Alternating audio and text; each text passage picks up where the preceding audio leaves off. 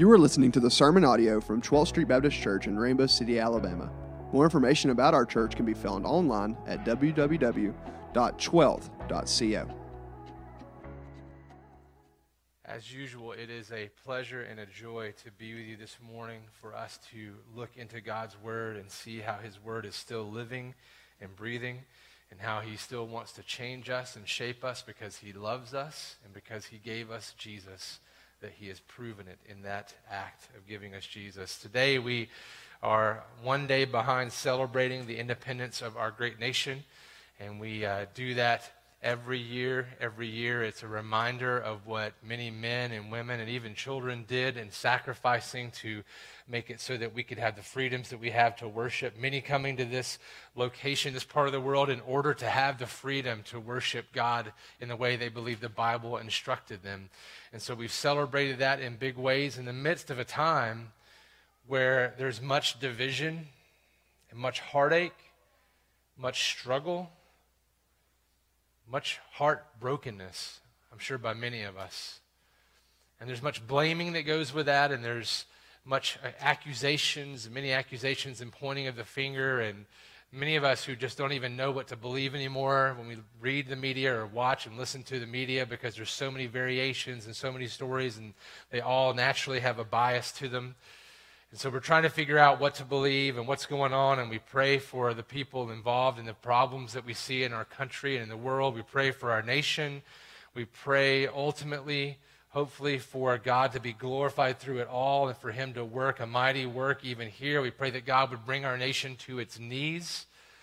And oftentimes we think that that's going to be by Him bringing and building our nation back up to what we remember it to be or what we studied it to be in the history books. But honestly, I don't know how it's going to be, and none of us, we don't know how it's going to be that God will bring this nation back to the place in which He wants it. What we do know is that God has a purpose. What we do know is that God is sovereign. What we do know is that His purposes will not be overcome by any threat, by anyone who seems to be against Him or His people, that God is over all things, of all time, of all nations. He allows things to happen at times that are difficult for us to understand, but we do know that we can trust Him because He always, always, always fulfills His promises. And He has not necessarily promised that the United States will live on forever, but He has promised that His people will live on forever. He has not necessarily promised that we will be in this location forever, but He has promised that He will be with us forever if we believe in Jesus. And while there is not always hope in the news, while there is not very often hope in what we read and in the tragedies that are displayed before us in the 24-hour news cycle, there is always, always, always hope in Jesus. I was listening to one of the guys that has been influencing me lately just because of his ability to understand the culture around us. And he made a statement in one of his many podcasts that I listened to, and he made a statement about the fact that he had been praying for revival. He's not even from this country. He'd been praying for revival in his nation, in the world. And he said, I don't know why I thought that revival would come in the midst of a time where God is being plentiful and abundant with us and where things are going well. Because historically, God brings revival in times where there is despair and where there is heartache and where there is brokenness and where there is fracture. So while we hate the things that we see, and we hate that our nation is fractured as it is, we can hope and pray that God might use these things to bring revival. And one of the ways that revival always starts is through prayer. It is the ultimate way that we see in the history books of how revival has started in different lands, including in our own country. And one of those ways is when the people of God recognize their own need for repentance in certain areas, that they are willing to go before God and say, whatever you want to do, do it, and we will submit and we will lift your name. Help us to repent of our sin, reveal our sin, convict us of our sin. And while we had prepared, actually, as a staff, as we worked through sermon series, and this was one that we had worked through over a year ago, preparing just in the area of Scripture we would be in, the topics we would be covering. And we prepared it over a year ago. It is of God's providence that we would land here right now in this time, in this season. In fact, when COVID-19 became the thing it is, and when we shut down everything, we wiped the total map clean of all sermon series except for this one. It stayed in place, not knowing what was coming. And we began to preach in Romans 8 and move all the way through Romans 8 into Romans 9, and had last week, a week in between, just to give you guys a breather, refreshment, where Tyler brought us a word from the Old Testament that was good for our souls.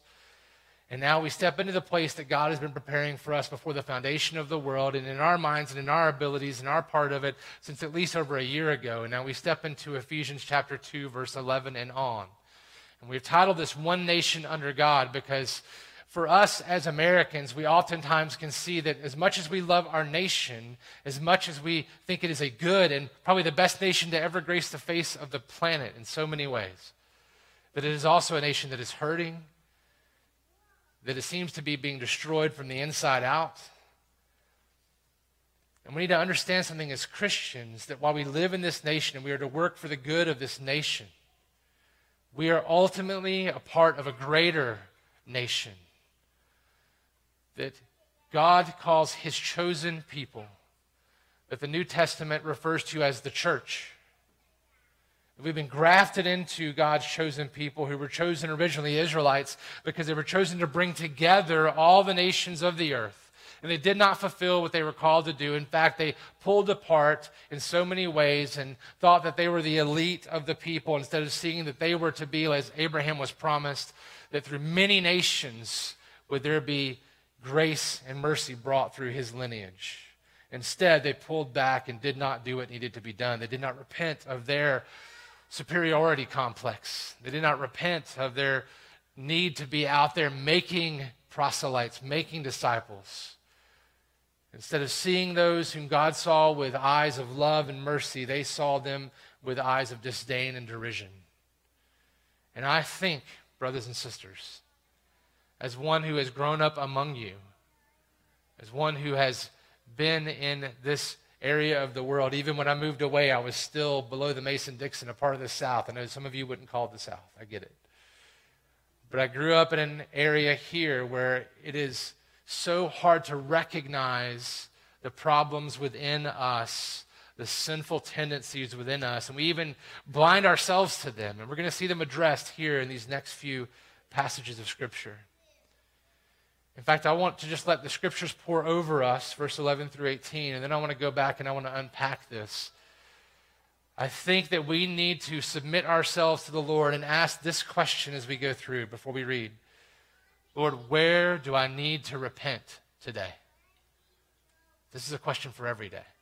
Lord, where do I need to repent today? Where do I need to turn away from the ways that are not in line with you and who you are and what you've done for us? And where do I need to step into your grace and mercy and walk more like Jesus? So, Lord, before we step into your word, I pray that you would open our eyes, open our hearts, put us on display before yourself, that you might point out to us and convict us of our sin, that we might see that as a mercy from you, that we might be overwhelmed with your grace, that you would love us so much to show us where we are not hitting the mark, where we are missing the mark, and where we might now turn back to you and find your mercy and grace to change us, to make us more and more into the image of your Son, Jesus. And we ask that in his name. Amen. Ephesians chapter 2, verse 11. Therefore, he says, after he's just talked about how you were dead in your sins, that we were just like everybody else, but now you've been made alive, that you've been brought into the faith, that it's not by anything that you have done, but because of what Christ has done for you, not a result of works, he says in verse 9, so that no one would boast, but that we are his workmanship, created in Christ Jesus for good works, that God prepared beforehand, that we should walk in them. Verse 11 then says, therefore, remember. Key word. We've just been remembering all week, all day yesterday. But now remember that at one time, talking to the church, is at one time you Gentiles in the flesh, called the uncircumcision by what is called the circumcision, which is made in the flesh by hands. Remember that you were at that time separated from Christ, alienated from the commonwealth of Israel, and strangers to the covenants of promise, having no hope and without God in the world. But now in Christ Jesus, you who once were far off have been brought near by the blood of Christ. For he himself is our peace, who has made us both one and has broken down in his flesh the dividing wall of hostility by abolishing the law of commandments expressed in ordinances, that he might create in himself one new man in place of the two, so making peace, and might reconcile us both to God in one body through the cross, thereby killing the hostility. And he came and preached peace to you who were far off, and peace to those who were near. For through him we both have access in one Spirit to the Father. Listen, this whole text is pointing out to those that he's writing to in Ephesus. He's pointing out to the Gentiles, to those who were not Jews, those who were not of the Jewish descent, they were not Israelites. He's pointing out to them that you need to remember some things so that you would be reminded of the place where you were before you met Christ, so that you can understand the value of what's happened since you've come to know Christ. And you can stop the divisions, you can stop the problems you're having by looking at people differently than you should, because in Christ we are one. That in Christ we are one nation together, a new nation. Let's just unpack this. Look at verses 11 and 12. Therefore, remember that at one time you Gentiles in the flesh. Look, he's making clear that it's stated in the flesh. That you were born not of Israel, right? Called the uncircumcision by what is called the circumcision, which is made in the flesh by hands. Look at that. It's probably in your Bible, got quotes around it, called the uncircumcision, because that was a derision from the Jews. They were talking down to them, saying, you're the uncircumcised. You're the ones who are not God's people. You're not like us. You're half-breeds, or you're outside of the family. You're not welcome here. It's a constant reminder for when even people who wanted to follow God that were not Jewish tried to approach the temple, there was a court for them, the Gentiles, and there was a wall between them and where the Jews would go in further, closer to the Holy of Holies, where God's presence was signified. They would go in there and they would be separated by a giant wall. And there was this hostility between them. They were looked down upon, they were spoken down to, they were treated negatively because they weren't welcomed inside that fold. In fact, the Jews themselves weren't welcomed inside the Holy of Holies, yet they thought it was okay to not welcome in others in their own daily lives. We see that if you go back and see in Acts that Peter had a word from the Lord that overcame that, where he was able to go into the place of a Gentile, and which was even, it would have made him totally unclean, totally unacceptable by his own people. But God brought him to that place to recognize that in Christ, when he tore the curtain that divided up the people of God from God himself, when he opened that up, that in Christ's flesh on the cross, tearing down that curtain, he not only tore down that curtain, he tore down all the dividing walls of hostility. And that now in Christ, we have been united as one people. All those other things are gone. So here we see that, therefore remember that at one time you Gentiles in the flesh called the uncircumcision by what is called the circumcision, which is made in the flesh by hands. Like he said, they're no better than you, but they talk down to you like they're better than you. They're not any better just because of what they do in their religious activities than you are. He said, but you were those people, Gentiles in the flesh, you were those people that were talked to, derided in that way. Verse 12, remember that you were at that time separated from Christ. Now here's seriousness, right? Separated from him, not in relationship with him, alienated from the commonwealth of Israel, and strangers to the covenants of promise, to the Davidic covenants, to the Abrahamic covenants, to the covenants he gave all of his people all throughout the Old Testament, all these promises of a Savior to come. You, all of us, that includes us, we're all outside of that. At one time, remember, we're outside of that. We have no right to claim it. We have nothing in us that makes it okay for us to think it should be ours. We can never attain it. He says, remember these things, having no hope. Do you remember when you had no hope? Do you remember when you were out without God in this world? You probably thought nothing of it until the moment that the Holy Spirit brought conviction upon you and you had eyes to see finally your need for a Savior and you had him not. In that moment, probably where you were regenerated, God opened your heart and eyes to see your need for him, and you recognized the despair of your soul because of your sinfulness and your separation from Christ. Do you remember how that felt? That is the eternal state of everyone around us that does not know him. That was our eternal state until we met Jesus. Do you remember? We need to remember that. Every day, remember what it was like to not have those things. Maybe you remember when you have been looked down upon at some point in time by those who thought they were superior to you. Do you remember how that felt? Do you remember being derided by anyone who was thinking they were above you and superior to you? I do. Do you remember feeling separated from Christ by your sin? Do you remember being alienated from the insiders? You might even still feel that now sometimes. In fact, in our churches, it's so quick that we get so connected inside, especially if we've known people for a while, that when new people come, they feel welcomed in the beginning, but they can feel like outsiders because we're so connected. And we have to be very careful to make sure we overstep those lines to bring them in, making room for them in our lives, not just room for them in our Sunday school classroom. Do you remember when it felt like you were strangers? Do you remember what it felt like to be outsiders to the people who seemed to have everything you wanted? When you had no hope because you were objects of God's wrath, unable to work your way into God's grace and recognizing that truth? Listen to what Romans 3:21 says to that. But now, the righteousness of God has been manifested apart from the law. He's saying it's not abolishing all the law here. He's not talking about that in a minute. But he's saying apart from the law, although the law and the prophets bear witness to it, the righteousness of God through faith in Jesus Christ for all who believe. For there is no distinction.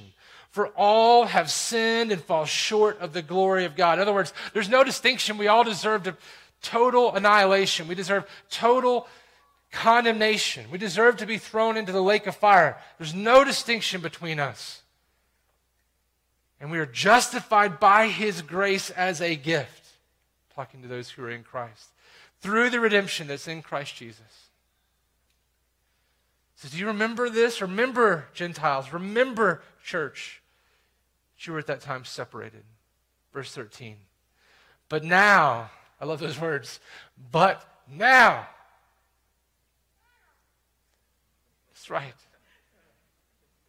You were, but now in Christ, but now in Christ Jesus, you who once were far off have been brought near by the blood of Jesus.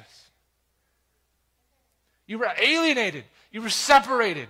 You were without God, without hope, but now in Christ, you've been brought near by the blood of Jesus. In his sacrifice on the cross in your place, you've been given access to God. You've been brought near to him. So much so that you're called a son. You're called a daughter. You have access unfettered to him, only fettered to Jesus. And through him it's possible. Through his blood spilled out for you. You deserved death because of your sin, death forever. But instead, he gave Jesus, who became our death for us, so that we could be brought into the family of God.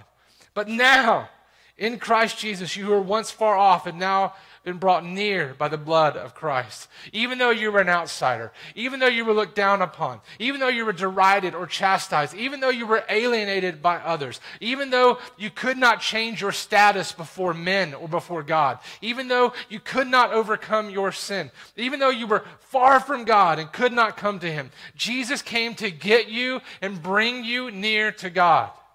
Praise Jesus. Lord, thank you for Jesus. We have no hope apart from him, but in him we have all hope we need. In him, everyone we know can find hope in Jesus. He came to seek you out. He came to save you, to give you total access to God, even though you were his enemies. And you say, I wasn't an enemy of God. Yes, we were enemies of him. If we were not doing everything for his glory and to draw near to him, then we were at odds with him. We were enemies of him. The scriptures are replete with references for us. Remember, that was us. We were enemies. But Jesus sought us out in order to bring us peace and even to become our peace himself on the cross. This is radical reconciliation. This is where, man, God is the only one who righteously can say, I have done nothing wrong.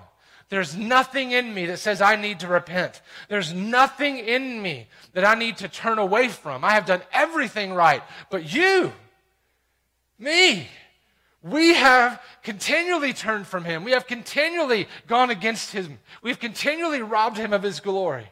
So we deserve nothing of him, yet he loved us so much that he sent Jesus. And Jesus willingly came to live the perfect life that we could not and have not lived, to die the death that we deserve, to then overcome Satan and sin and death and hell in our place on the cross as our substitute sacrifice, so that in his death we can find life eternal. That he declares us righteous and good, even though we are not. He alone deserves the glory. He alone. That he came for us. This is radical reconciliation. For the one who has no reason to try to reconcile, but should alone be praised. The one who should always be worshiped. Instead, he's not the one just okay with reconciliation. He's the one that came and grabbed us up by the back of our necks, turned us to look at him, and brought us to life as he gave us faith in Jesus, his son. He alone deserves the glory. He is radically reconciling us to him when he's the one that was betrayed. He's radically reconciling us to him when he's the one that deserves to be repented to. And we do that in faith when we see him, but not until God calls us by his Holy Spirit. That's radical reconciliation. Do not let the word reconciliation be tainted by the media. Reconciliation is good. And it is ultimately good when it is found in Jesus, because Jesus alone is our hope. Jesus alone is the one who can truly reconcile us for all eternity. And he is our example, but not only our example, he is truly our reconciliation. In him alone, by his blood, we've been brought near to God, and so we have peace. He is our peace. Therefore, since we have been justified by faith, we have peace with God through our Lord Jesus Christ. Through him we have also obtained access, Romans 5, 1 and 2 says, by faith into this grace in which we stand, and we rejoice in hope of the glory of God. It's all through him, all through Jesus. We have access, we've been brought near. One true nation under God. We have to say that. It's a motto of our country. I love the motto. I was just teaching my kids. We sang the Star Spangled Banner like 15 times on the way home last night from watching fireworks. We listened to it from Beyonce to some country guy my wife likes. I don't know his name. Alan Jackson, maybe. All the way to the Gaithers, to the Air Force Academy. I mean, we listen to it. We love it. We love our country. I want our country to be healed. But ultimately, healing is going to be found alone in Jesus. And that alone will be the true nation. When all else is gone, the nation of God will stand. The people of God will be together as his people. And he will be our God. And he will walk among us.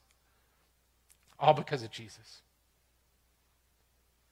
One true nation under God. This is radical reconciliation in Jesus. Our Prince of Peace. Look at verse 14 through 16. For he himself is our peace, who has made us both one. You hear that? He's made us both one, the Jews and the Gentiles. That means everybody. The Jews and everybody not a Jew. That's what the word Gentile means. Everybody else. We are all one. For he himself is our peace, who has made us both one and has broken down in his flesh the dividing wall of hostility by abolishing the law of commandments expressed in ordinances. Make sure we're clear. But this means he's talking about the ceremonial law, all the stuff that had to be accomplished, washing hands a certain way, only eating certain foods, not the moral law, because Jesus refers to that back in Matthew 5, 6, 7, right? Saying still do those things. Those are good for us. They show us how to live because it reflects who God's character is. Right? And these ceremonial laws talk about the holiness of God, that we have to try to be holy, holy, holy, but you know what? We can never make it. Only a holy God can do these things for us, right? And so we see here that we see by abolishing the law of commandments that he's fulfilled them, that he's overcome them, that expressed in these ordinances, that he might create in himself, in Jesus himself, one new man in place of the two, Jew and Gentile, one new man in place of all people, so making peace, and might reconcile us both to God in one body through the cross, thereby killing the hostility. You see, in the cross, Jesus, who is fully God, came to also become fully man. We were separated from God. But on Jesus' appearance, we recognize for the first time God and man put together in one person, fully God, fully man. And in that one person, we saw perfect unity between deity and humanity. And he did that so that he could bring us into that perfect unity. Not because we are perfect, but because he is. Not because we were overcoming, but because he overcame for us. And so he did this for us, that on the cross, he destroyed the dividing wall of hostility. In his death on the cross, he destroyed that hostility between us and God. That he took all the wrath we deserve, so all that hostility is gone now. He paid the price. He was sacrificed in our place. He endured the wrath that we would have endured for all eternity. He endured it all on the cross. And at the end, he said, "It is finished." And we revel in that truth, do we not, church? We revel in that because that means there's now no condemnation for us anymore. And we love it, and we sing about it, and we talk about it, and we pray about it, and we revel in it. We love it. We also need to understand, though, that also in his death on the cross, Jesus destroyed all the hostility between us and them. You know that language? Us and them. We use that language sometimes. Sometimes we don't even think about using that language, but we use that language. We talk about us as whoever our group is at the moment, and them, whoever might be outside of that group. Particularly in my growing up, it was us as far as the white people and them as far as the black people I remember growing up in. And we'll talk about it. We don't say it that way. We wouldn't put the hostility in between it, but we would say things like, well, over there, those are the folks you don't want to be around. You don't want to go that side of town because that's where we hush it, the black people are. Or don't go over there because that's a lot of Hispanics live there. Or don't go over to that part of town because they're rougher over there, the lower socioeconomic area, right? And so we would look on them with derision in our hearts, not even recognizing that it's derision. We would look on them in our hearts with racism, whether it be race towards socioeconomic or towards color of skin, and we don't even think about it. But I'm here to tell you that we see right here that Jesus reconciled us all to God in one body through the cross, killing the hostility. So if he's killed the hostility, then there should be no hostility in us towards others for whatever reason, ethnically, for whatever reason, socioeconomically, for whatever reason, because they just look different from us. There should be no hostility. And many of us will say, I don't have that hostility. I don't have that. We'll come back to that in a minute. I'm going to break it down a little further. Now it's going to get really uncomfortable. In Jesus, there is now one true nation under God, the Prince of Peace, destroying the dividing wall of hostility. He's reconciled us all to God and has made many people in Christ one people. So to God, there's only two kinds of people, those who are saved and those who are not. That's it. Okay, there's the sheep, see Revelation talked about, and the goats. Let me tell you something, brothers, sisters. The white people are not all sheep, and the black people are not all goats. And I've heard that language in this town since I've been moved back and when I grew up. This is not truth. The sheep are those who have been brought into the family by God sending his son to die with his blood, who was not white, by the way, right? He was a colored skin, darker than us. And he brought into the family everyone who would hope and believe in Jesus, no matter their skin tone, no matter their culture, no matter their dress, no matter what they talk like, no matter how they dance, no matter how, and it's okay to dance, by the way, Baptist friends. Okay? No matter those things, he died for us all. And we say that, we preach it, we say it from the rooftops, we'll say it to our friends, we'll say it in our workplace, but then in our hearts we have things that we don't even recognize as being against that, as causing hostility again. There were once divisions between us, but Jesus destroyed those divisions. The Tower of Babel, when everybody was separated, Jesus came to fix that, not to maintain it. There was once hostility between one people group and another, but Jesus came and destroyed that on the cross. He drank down all the wrath of God toward us, and he destroyed all the man-made reasons for hostility between one man and another. If you are in Christ, those things do not exist anymore. You cannot live that way and say you're like Jesus in those moments. You cannot think those things in those moments and be like Jesus in those moments at the same time. He destroyed them. They're gone. He overcame them. You cannot speak those things and be like Jesus in those moments. Hear me right. I'm not talking political today. I'm not talking in a way that says that we have to do something because people cry out for it. I'm talking about this today because God cries out for it in our hearts. He is saying here that we are one people. He's made peace on the cross. Who are we to do anything but obey and listen and love him for it and to revel in it and give him glory for it? That is our role, to glorify him in all things. Listen to these, Romans 10, 11 through 13. For the scripture says, everyone who believes in him will not be put to shame. But I think, brothers and sisters, we shame people often, even in our own minds, if not outwardly. He says this, for there is no distinction between Jew and Greek. For the same Lord is Lord of all, bestowing his riches on all who call on him. For everyone who calls on the name of the Lord will be saved. And all of you would say, yes, I agree with that. Of course, black, white, yellow, red, doesn't matter. We'd all be saved. We call the name of the Lord. He's saying there's no distinction anymore. Not one that matters for hostility. 1 Corinthians 12, for just as the body is one and has many members, and all the members of the body, though many, are one body, so it is with Christ. For in one Spirit we were all baptized into one body, Jews or Greeks. Insert black or white, yellow or brown, purple, or I don't know another color. I'm a guy. I struggle with that. Slaves are free.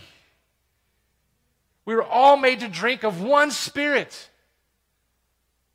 I don't know how our forefathers got it wrong. I don't know how those who were great speakers of the truth of God's word got it wrong, and so many have throughout the generations. Owning slaves, commending it, encouraging it. One of the reasons why I love Spurgeon so much is that in a day where he was threatened of life because of it, he refused to be okay with it. In fact, he came to America and he was told, if you come below the Mason-Dixon, we're going to wrap a rope around your neck. They were burning his books, the Prince of Preachers who preached the gospel through and through. I know we don't have to carry the weight of that ourselves because you may not have ever done that. But what I'm telling you is that if there's still hostility in your heart at times because of socioeconomic status, because of color of skin, because of cultural differences, then we are really no different. Because Jesus says things like, if you lust in your heart, you've committed adultery. If you hate someone in your heart, you've murdered them. So if you have hated someone or derided them in your heart and thought you were better than them, we're no different than the Pharisees. We're no different than those who commit murder and those who commit adultery in those same ways. We are condemned in our own right in that moment. And thanks be to God that now in Christ we have freedom from those things. Let us turn and repent and give it all away and let him be our hope. Let us be the church that it's meant to be the proclaimers of peace everywhere. That's what we see even here in chapter 2, verse 16, 17, and 18. Look at 17. And he came and preached peace to you who were far off, peace to those who were near. For through him we both have access in one Spirit to the Father. We are the mouthpiece of Jesus, of this peace. And we cannot have that mouthpiece speaking peace if we have derision in our heart towards someone else. We cannot truly be proclaimers of the gospel of peace if we harbor ill feelings, resentment, racism, all these things in our heart. It cannot be, brothers and sisters. And I speak to you as one who's being spoken to right now by the word. I've already proclaimed that I am a recovering bigot and racist. It is not an overcome in one day thing. My heart was changed in one day, but I am still repenting daily of sin in my heart in all fashions, including these. Galatians 3:26, for in Christ Jesus you are all sons of God through faith. For as many of you who are baptized into Christ have put on Christ. There's neither Jew nor Greek, there's neither slave nor free, there's no male or female, for you are all one in Christ Jesus. And if you are Christ, then you are Abraham's offspring, heirs according to the promise. For in him all the fullness of God was pleased to dwell, and through him to reconcile all things to himself, whether on earth or in heaven, making peace by the blood of the cross. For us then, there's only one nation. For us then, it's the church, and we are ambassadors of Christ. And so now as ambassadors, let me ask some questions. I want you to listen closely to me as we bring it home right now. I'm preaching to you because I care about you and I love you. Just like God gave us this word, even to the Ephesians, and now to us because he loves us too much to leave us where we are. Because of Jesus and his sacrifice on the cross, we have access to one Father by the saving work of our one Savior, which is now applied to us by his one Spirit. We, his one body, the church. So then how is it that we don't walk in that one Spirit, seeing as God sees and acting for peace like Jesus? 1 Corinthians 10:31 says, so whether you eat or drink, whatever you do, do it all for the glory of God. Do you hear what's after that? Do you remember what's after that? He says this, give no offense to Jews or to Greeks or to the church of God, just as I try to please everyone in everything I do, not seeking my own advantage, but that of many, that they may be saved. That's his reason. Here's the question that rings out in our hearts. But I'm not a racist. I don't treat anyone differently. I don't hate anyone or think less of anyone. Do you secretly not want to touch someone because of the color of their skin? Do you feel like you have to wash up after that, not just because of COVID? Do you talk about other ethnicities or socioeconomic classes in hushed tones when you say the name? Kind of like we talk about, she's got the cancer. We get quiet when we say it. We say the same thing about other people that we deride. Do you use that us and them language I referred to earlier? Do you use cultural differences as reasons for separation? You just say, oh, it's because they act like this, or they dress like that, and because they're like this, they listen to this kind of thing. And again, did you hear the language? They. If they're in Christ, it's us.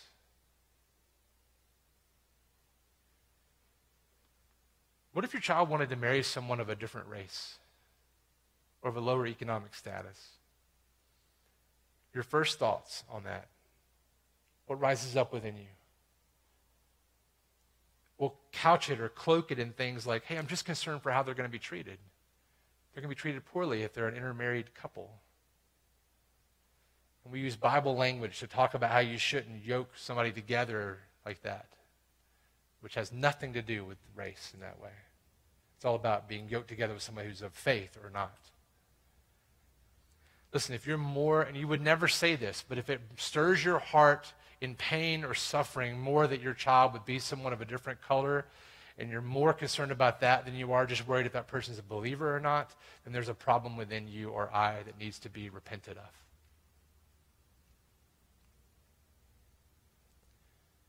We hide behind many covert justifications. But now is the time. Now is the time for radical reconciliation to the Lord for our sin. And then now is the time for us to radically be on the move to reconcile others to Jesus as well, regardless of these things. Now is the time as people of God to care so much about people that we will root out and seek out things that are to the detriment of others that are wrong. This is why we go to war, isn't it? This is why we stand up and say we're Americans and we're helping people to find freedom. Well, we're the church and we're here to help people find freedom in Jesus. This is our role. Despite all these colors, despite all these statuses, do we really love people the way God loves them? Do we see everyone the way God sees them? Because there's only two distinct people. Remember, the saved and the lost. Everything else is a beauty of diversified culture, a beauty of diversified appearance that God has given us. God is not, I hate this phrase because it's not true, and I used to say it, God is not colorblind. God created the colors around us. He loves the colors around us. He created diversity because it's beautiful. And the only thing he hates is sin and those who continue in it to their death under the wrath of him, and he wants all to come to faith in Christ Jesus, his Son. That's what he says. Only when we love people the way God loves them will we be able to truly become like Jesus, who came to seek and to save the lost because he loves the lost. Colossians 3:15 says, let the peace of Christ rule in your hearts, to which you indeed were called in one body. The peace in your heart around other people, the peace in your heart when you think about those folks, them. So let us root out the racism in our hearts. Let's ask God to peer in and uncover it. And let us become the preachers of peace this world needs. because that's our job. Our job is not to sit back and wonder what we can do or sit back and think we can't do anything. Our job is to be preachers of peace. That's what it says here in verse 17 when he says he came and preached peace to you who were far off and peace to those who were near. Jesus didn't just go and do that. He sent out his apostles to do that. He calls us out and says, go and make disciples of all nations, of all people. That's our mandate. And if God can break down the dividing wall of hostility between us and him, then he can surely break down the dividing wall of hostility between us and the people around us. And actually, if you're in Christ, he's already broken it down. We just keep unbelieving. So let us repent of our unbelief and turn in faith to the one who has brought true peace, true reconciliation, and ask him to turn us into preachers of peace with hearts that reflect his heart. One nation under one God, with one Savior, with one heart, to save all people, to make all people his one people, his people. May our one great God and Savior, Jesus Christ, do this for all his glory and fame. Amen? Let me read a scripture over us as we leave, as we sing one more song before we leave. From now on, therefore, we regard no one according to the flesh. So, brothers and sisters, let us stop regarding anyone according to the flesh. According to anything according to the flesh, whether they're circumcised or not, whether they're tainted or not, whether they're poor or not, whether they're a different color or not. Let us not regard anyone, no one. He says now, let us regard no one. That doesn't just mean the church people, but no one according to the flesh. Even though we once regarded Christ according to the flesh, we regard him thus no longer. Therefore, if anyone is in Christ, he's a new creation. The old has passed away, behold, the new has come. All this from God, who through Christ reconciled us to himself and gave us the ministry of reconciliation. That is, in Christ, God was reconciling the world to himself, not counting their trespasses against them. Thank you, Lord, for not counting our trespasses against us. Entrusting to us the message of reconciliation. Therefore, we are ambassadors for Christ, God making his appeal through us. So we implore you on behalf of Christ, be reconciled to God. I implore you on behalf of Christ, be reconciled to God. Let us go and implore everyone on behalf of Christ to be reconciled to God. For our sake, he made him to be sin who knew no sin, so that we in him might become the righteousness of God. Let that be our prayer. Father, we need you because we cannot overcome these things we are not even aware of most of the time. Let us be convicted every moment that we say a thing that shows our heart to have sin in it for racism or for looking down and deriding others. Let us, Lord, be convicted in the moment a thought enters our mind that would cloud our vision to see people the way you see them, with love and with grace and with mercy. And thank you, Lord, that you looked at us with that love and grace and mercy. We need you now. Our nation needs you now. This world needs you right now. We are divided. We are fractured. We are scared. We are sick. We are hopeless. But you bring hope in Jesus. We remember what it was like not to have hope, Lord. We know what it was like to be without you. We know what it was like to go through those things. We do not want to be there anymore because now in Christ Jesus, you have brought us hope in Christ by his sacrifice, by giving his blood on the cross, by dying in our place. Lord, help us to be ministers of reconciliation. Give us hearts, Lord, that are not our own, that you place within us. Take out those heart of stone out of those of us who do not know you yet. Put in a heart of flesh that we might believe in you. And then help us who believe in you, help our unbelief. Help us to repent of our sin. Convict us, reveal it. Lead us to repentance, Lord, and find hope and faith in you. We ask it all in your Son, Jesus' name. Amen. Thank you for listening to the sermon audio from 12th Street Baptist Church. Feel free to share this with anyone you meet, and we pray that this sermon helped you to be more like Jesus, as 12th Street seeks to be a place where we can find forgiveness for the past and hope for the future.